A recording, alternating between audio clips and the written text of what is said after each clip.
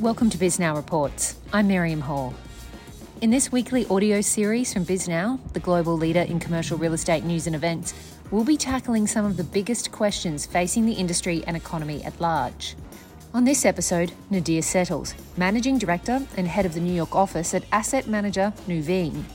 Nadir is in charge of Nuveen's New York portfolio and investments, and he's talking us through some of the properties the firm's interested in picking up in the next little while. He's also talking about some of the new initiatives at Nuveen to help build a diverse pipeline of talent and why it's so important that people realise that a career in real estate isn't just about selling homes. But we're talking here first about a subject that all office owners care a lot about right now, getting workers back and just how much remote work is going to affect their business. Yeah, we're back. We just redeveloped our headquarters. I think we're getting a lot of enthusiasm, and a lot of our, employees want to come back and they love the office. And so we've been back now for the better half of 2 months or so. We're working through waves, and we'll continue to do that as we approach the top of the year. How's leasing going? Because we all know that New York City office is not flavour of the month. That's how I heard it described the other day. You know what? And I think that's becoming a little bit of a misnomer here, right? So investment sales just hit record highs. Yeah. When you look at that, multifamily, industrial, life science are plenty of sector tailwinds. Yeah. When you look at sort of leasing, so there's plenty of tenants back in the market. Your typical fire tenants, so everybody thought Tammy is certainly leading the way, but when you talk about fire tenants are also in the market right now. Occupancy is up. So when you think about where we were in sort of high single digits, if touching the teens, call it a year ago, we're approaching something like 30 to 40% physical occupancy, which is a tremendous improvement.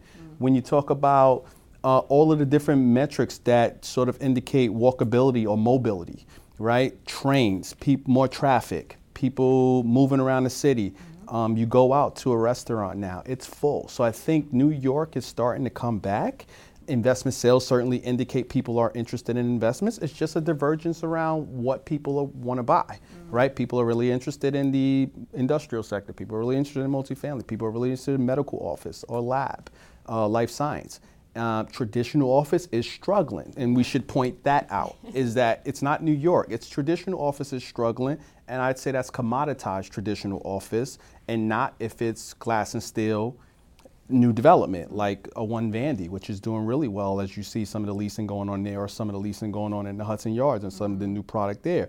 It's also maybe regional struggling, because we're seeing, even though not brand new glass and steel buildings, but newer buildings where the talent wants to work at in Midtown South. There's some momentum down there. So when you think about traditional Midtown and commoditized buildings, I think, yes, that hasn't hit the right balance yet. And I think there will be an inflection point between when people start to occupy and those buildings starting to look more attractive. Are you one of those people that is accepting of the fact that work from home is going to play a role, or do you think that's a passing fad? No, it's here forever. All right. And it's okay, because I think, and especially how we're looking at it in Nuveen, is that our buildings are here to accommodate people's lifestyle, meaning that you can work from home, or we'll have portfolio access to where if you work in New Jersey or you work in the city and you need sort of a space to go work, we're setting it up to where within our app and our technology, you'll be able to reserve a space in one of our remote buildings because our portfolio. So being a tenant with us in one building would actually have access to our portfolio around the metro area. And that actually provides convenience, because then somebody's like, well, my home really wasn't set up, but I just need to work from home to accommodate my lifestyle. And I think work from home, remote work will be here to stay. And it'll all be about how does the landlord sort of accommodate those tenants' lifestyle of the employees. Yeah, it's going to be really competitive, isn't it? Like, the office has to be better than home now. Yes. And it's not, like you were saying before, it's not the psychological thing of, I go to the office during the day is over. That's gone now. It's got to be better. Yeah, that is. We just redeveloped our office, and where you're seeing, we just talked about where the leasing momentum is at, it's in those better buildings, right? It's the amenities, it's the design, it's the health and wellness, it's the location. All of that has to check the box now. And that all has to come together in a way that the employees say, wow, I want to be here. It makes me excited. The neighborhood, my building, everything makes me excited. And that's where it won't be a revolution for employees and employers to get on the same page around, hey, you come in 3 times a week. But I think it's hard to see that a 5-day work week will be enforced. I think there is going to be a hybrid model that survives. Does hybrid scare you, do you think, as an office operator? No, it doesn't, because you can't lease 3 times. You got to be on a lease. So how you choose to use your space is going to be I think it's going to become more of a recruiting and retaining, because if the next employer is saying that, yeah, we run flex space here, you come in 3 days a week, because there's certain aspects that I think all employers realize is that you have to be in the office for certain reasons, right? There's culture, there's professional development, there's mentoring, right? There's collaboration, there's serendipitous moments. You have to be in the office. No one's giving up on that. But what I think no employer is giving up on that. But what I think they're starting to realize as well is that, okay, maybe a hybrid model is sensible. We saw that it can work full time, so maybe that is sensible. We can't be one extreme or the other. We got to be balanced.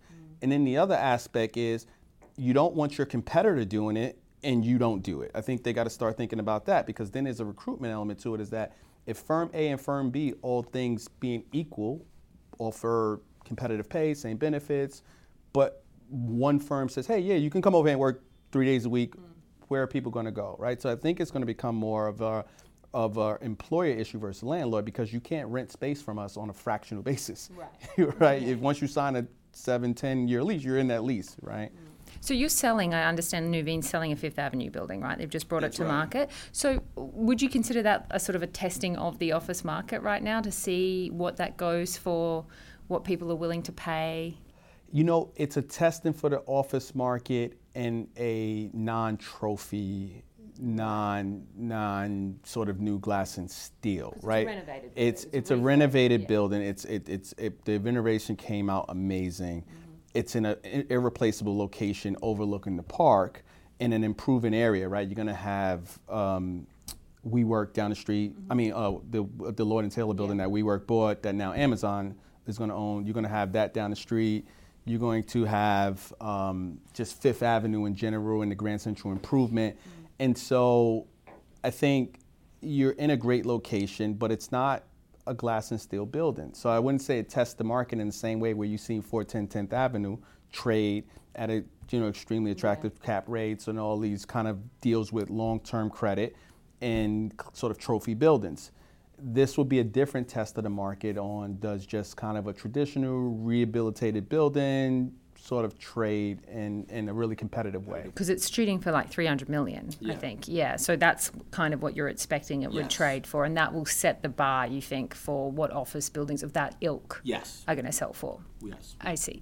So just talking generally about office, I know that you've just closed the fund. What is it, 200 million? 260 million. It's with Taconic, correct? Yes. Okay. So what sorts of properties would you look for? Would you look for, say, an office building? It's geographic limitations, but it's sector diversified. And so we're looking at the sectors with the tailwinds that make the most sense. So we're looking at industrial. We're even looking at retail. I mean, you're starting to see people back out. We're even looking at retail. We're looking at medical office, life science. We're looking at office, ground up development office, as well as rehabilitated office. So we can go to where we think the smart play is, and our pipeline is pretty diversified. Why New York? Because all I ever hear is, we're looking in Phoenix, we're looking in Denver. We still like the fundamentals of New York, right? New York still has the talent. Employees want to be in New York. It still is a diversified city. It still is the major economy of the U.S., right? So when you think about New York, COVID happened, but it didn't evaporate all of its fundamentals. Its fundamentals are still here, and we think that there's still plenty of opportunity.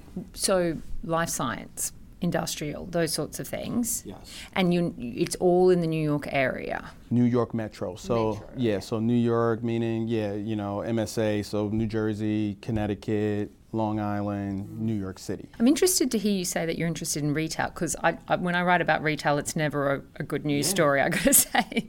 Last time I wrote about retail was Vornado selling at a loss. I think it's the contrarian play if you can find the right retail.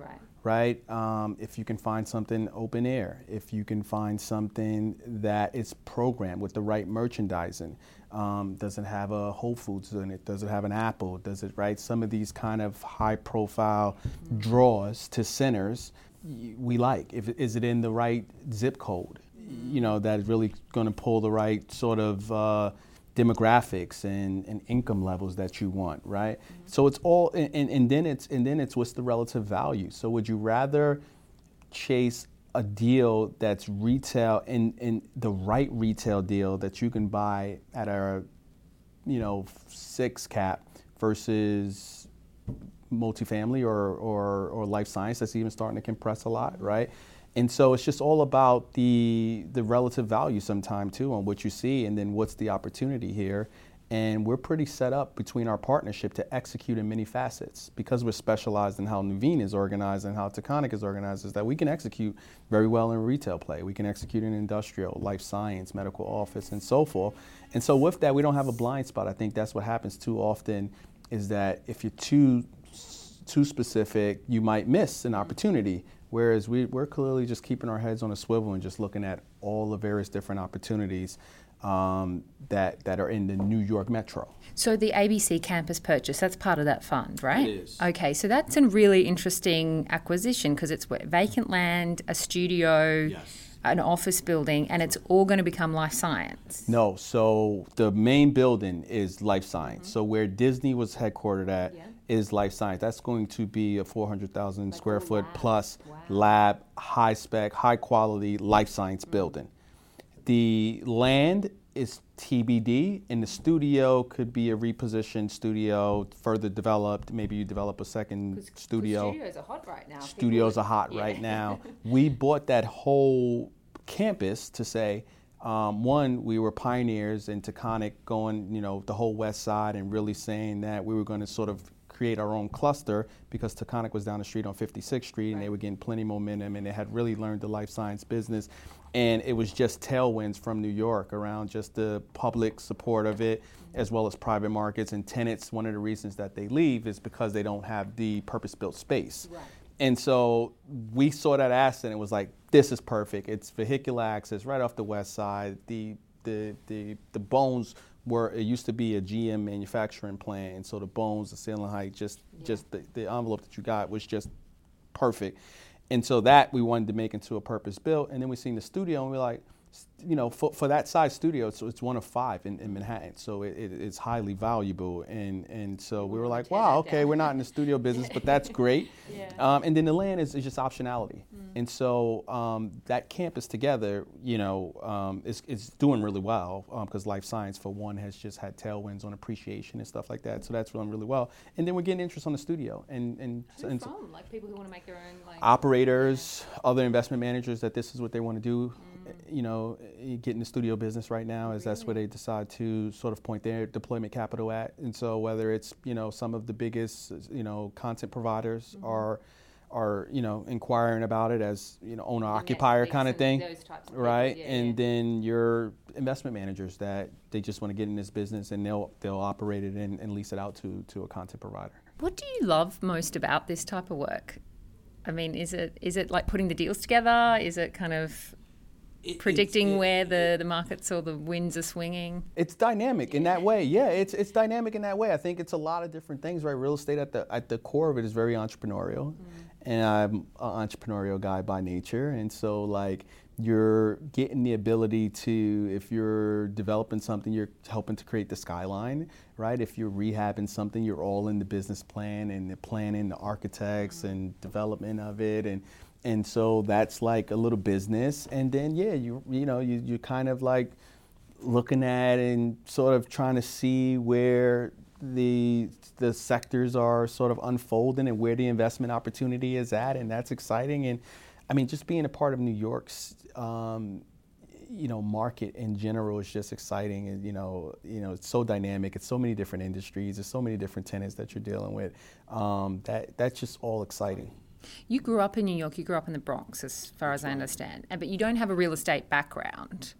How did you get in? I mean, from your upbringing, how did you get into real estate, or how did you kind of find the way into that career path? It was a bunch of good luck and just keep going, right? So up until 18, I thought real estate was buying and selling homes. Yeah, I think that's what most people think. Yeah, like buying and selling homes with a broker. So if somebody said they wanted to be in real estate, their profession was a broker, a residential broker, and that wasn't that appealing to me.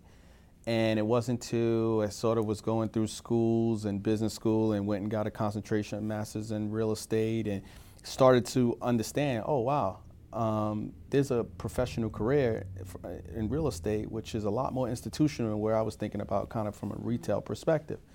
And it's just a fascinating business from many different aspects, whether it's the sector you cover, whether it's debt or equity. It just was multifaceted and dynamic in how I could participate. Yeah. And so I've been on the equity side in various different sectors, but that's how I kind of fell into it, which was nothing intentional about it.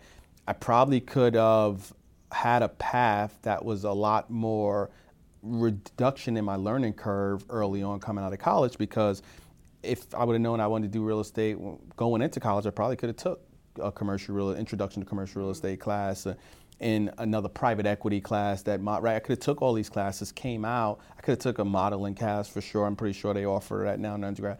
And then I would have came out and I would have had all those skill sets, and then I probably would have reduced my learning curve from when I actually was, professional.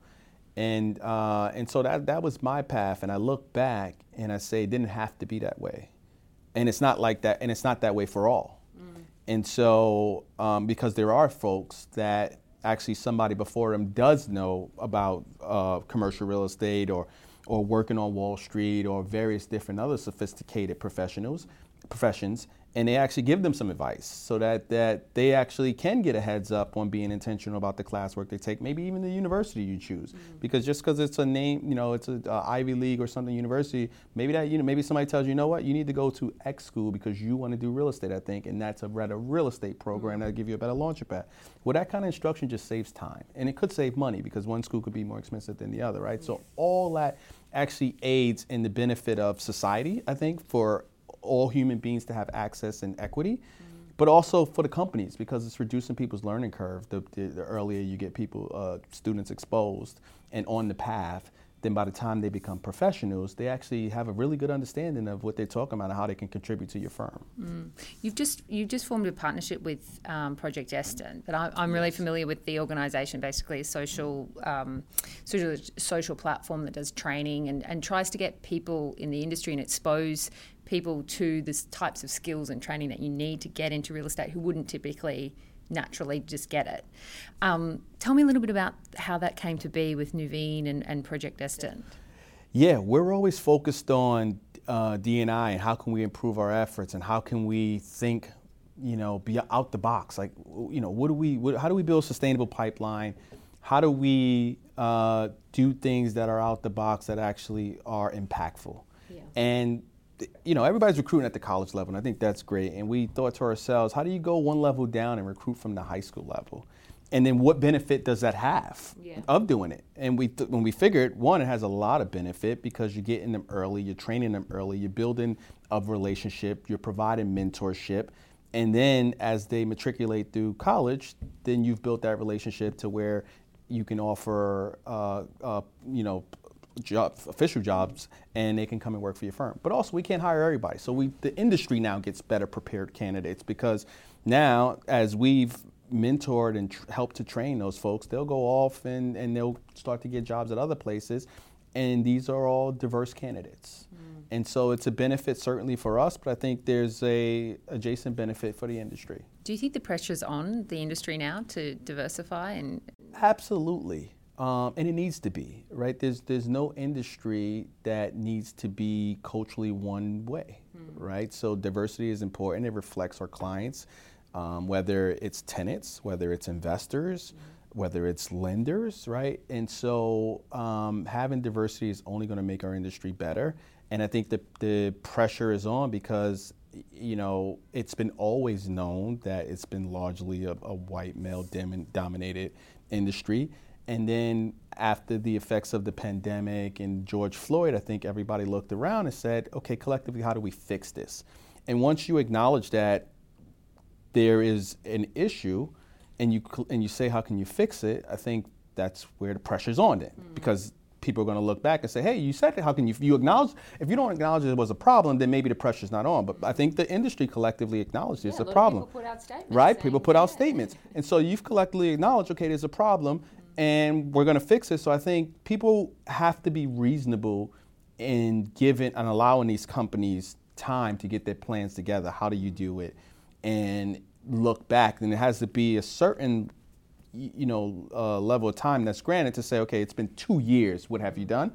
But at some point, people are going to look back and say, it's been X amount of time, what have you done? And there should be some progress. Yeah, and do you think that something like Project Destin is an example of a progressive move? Absolutely, because we're going to look back, and we're going to do this globally, and we're going to look, and not only are we going to be making an impact in the lives and communities of Black and brown students, but we're going to look back as a firm, and it's going to have made our firm better, and we're going to look back and say, wow, like look at the pipeline. We don't have to, you hear this now, oh, let's go sign up for recruiting at this historical Black college, or we're not going to have to do that. It's going to be so organic because we've created something genuine, right? We did it, our intent was genuine, we knew the benefit we would provide would be impactful. That was something we wanted to do, but the business benefit to it is that we will have a sustainable pipeline. Because it is all about, I mean, obviously it's the right thing to do because it reflects clients, it reflects cities, it reflects society, but there's a business benefit as well. There's a business benefit, and that business benefit will be, we'll have those relationships organically. We won't have to be what I call playing whack-a-mole, where you see something, you hit it down, right? Oh, let's go to this Black college and hit it down, right? No, we'll have relationships with a number of different colleges and high schools, because the colleges will have relationships because we were relationships with those high school students. And so we'll naturally have relationships with those college students. And then when we're doing this all around the country and all around the world, we'll naturally have relationships at the high school level, at the college level, and a pipeline that's just works on its own, right? It's self-fulfilling. What do you think the problem has been, obviously, apart from racism? But often when I talk to people, they say, oh, finance has done a really good job of, like, recruiting. What do you think commercial real estate's problem has been? It's hard to say. I know one of the things that I've heard, and it's true, but I don't think it's a reason that should have precluded anyone, is we can't find people at this level. We can't find, but that means we should. But that means we should have recruited them and trained them and professionally developed them and got them ready for those roles, right? And so that's always been what I heard. And this is one of the things I think Nuveen does a great job of recruiting and retaining diversity. You know, when I look at my team, I have a very diverse team, from women, from white men, from minorities, right? It's reflective of the city, of what I would say the greater society. I think organizations have not had the conversation of, I get people want to recruit people that they like and look like them, it's easy, and challenging them. Let's have that conversation. Let me challenge you to recruit somebody that doesn't look like you, and it's still a good. Hey, you can like them, but maybe they don't look like you. And I think it's been always, hey, it's been one of those relationship industries where it's like, I know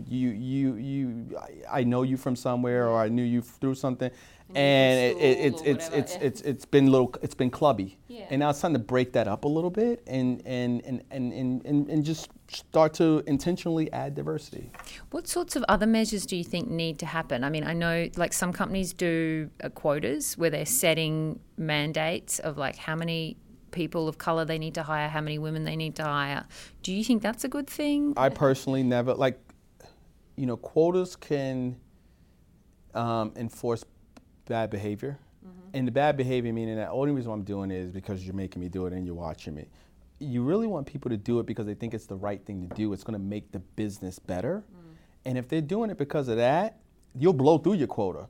But if you're doing it only for a quota, you're probably just going to meet your quota, right? Which is not a good thing, right? You just want the business to be as dynamic and hire whoever's the best talent as can be. And if you're making people do quotas, that's what they're going to do. They're going to fill a quota because they know it's my performance review or it's my pay or whatever it is, and they'll do that. So I'm not a fan of that. I'm a fan of coming together and understanding the business benefit of it, talking people through it, getting rid of those biases, And then hopefully you got the right management in place that sees that, the benefit of that, and then they actively look to diversify the workforce from gender to cultural. How much involvement have you had with Project Destined so far? Have you been working with the kids, or have you done anything? Yeah, we just kicked it off. Our teams are mentoring. We have currently every other biweekly. We have 1.5 hour sessions. Mm-hmm. We'll have our head of research there. We'll have person from acquisition somewhere else, asset management, all around our business, mentoring the kids on various different aspects of their case study as well as the business in general. And then we'll do further presentations in person. We'll probably have them at our headquarters here at 7:30 to see a live project and how it came together. And so it's going to evolve on the interactions, but there'll be plenty. Yeah. Where do you think the barriers come up for them? You know what? So Cedric has such a comprehensive program of how he rolls out the concepts and the way he rolls them out in the modules, that there's a way, I can put a presentation together and deliver that presentation to an adult. That's very different than delivering a presentation to a high school student. He knows how to get to them. So I don't see any, in real estate is not the most complicated thing. So I don't see, there's sophistication in it, but it's not the most complicated thing to digest around renters, around expenses, and around NOI, right? And I mean, there's a lot of stuff in there. But what I'm saying is not the most where somebody's saying, wow, this is like, And so he has content that's actually delivered in a way that is very digestible to a high school student, that they can get it, and they can get it quickly. And so that's not the challenge with them picking up the industry. And they're not doing the most complicated deal either, right? They're just really getting an understanding of real estate, and you build on that. That's what it's all about. It's about how do you spoon feed and how do you build on that? Because if you set a good foundation of understanding, one is like, oh, I get that, and then you give them B, and they're like, okay, I get B, and then you give them C. No one's giving them to where we function today in the professional world around, F and all, right? They'll build to that over the years, right? So they may be on A for the next 2 years while they're juniors and seniors, even freshmen, and then they'll step to A+, and then maybe they'll go to B, right? And so that's the thing. It's all building on, but what he's doing, he's setting the right foundation so that they have a solid foundation of understanding of this business, and then they'll build on the complexities. The other thing that I've noticed that they say when I speak to them is that they find him very inspiring, and they feel really inspired by him and his life and what he's done and the sorts of moves that he's made, which I find really interesting. Yes. Have you noticed that as well? Absolutely. Well, that is one of the, I think that's going to be one of the transformational moments in commercial real estate when we finally see a number of senior executives that people below them could say, wow, that person looks like me. And that person's story is so inspiring how they got there, but they got there. And then they're willing to do whatever they can now to continue to progress and manage their career because they aspire for something. That is when fascination happens, right? Because not only in their personal life and their communities and their families, but whatever they're doing, they're going to benefit whatever business they're working for too, because you're going to get a lot of production out of them, right? And so this is where this is not a this is not a handout. This is a mutual benefit for the next generation of employees as well as companies, and companies will probably be the net benefit of that. Yeah, that's what Cedric always says. It's not about pity or anymore, or doing your philanthropy or whatever. It's about trying to find talent and do what you need to do to build a good business. That's right. Do you think that's a change in thinking that's happened in the past, couple of years? Yeah, it's still evolving, right? We heard a lot of statements, and we hope they're genuine, and we hope that people are putting action now into place to go ahead and implement plans that are going to look at their global workforce, their local workforce, whatever, in the next 3 to 5 years looks very different than it maybe did pre-pandemic. And so I think there's action because again, I can only go by the statements people made. I know, you hear a lot of different organizations that these other firms have aligned with as well. I think for a strategic relationship, this was sort of a global endeavor for us. I mean, we really think that due to our footprint and our scale, that we can be, we can scale this program up. And it's just in New York at the moment. It's just in New York at the moment. Is to pick another city. We'll pick another city. We'll do the U.S. Then we'll do international. So it's got big hopes for it. Yeah, we got big hopes. We dream big. Yeah. But again, we think this is good business, right? And if you're going to do it, and with someone like us, you can do it at scale because we got a global footprint. That's Nadir Settles, Managing Director at Nuveen. I'm Miriam Hall. Thanks for listening. If you're enjoying this podcast, please subscribe and give us a review.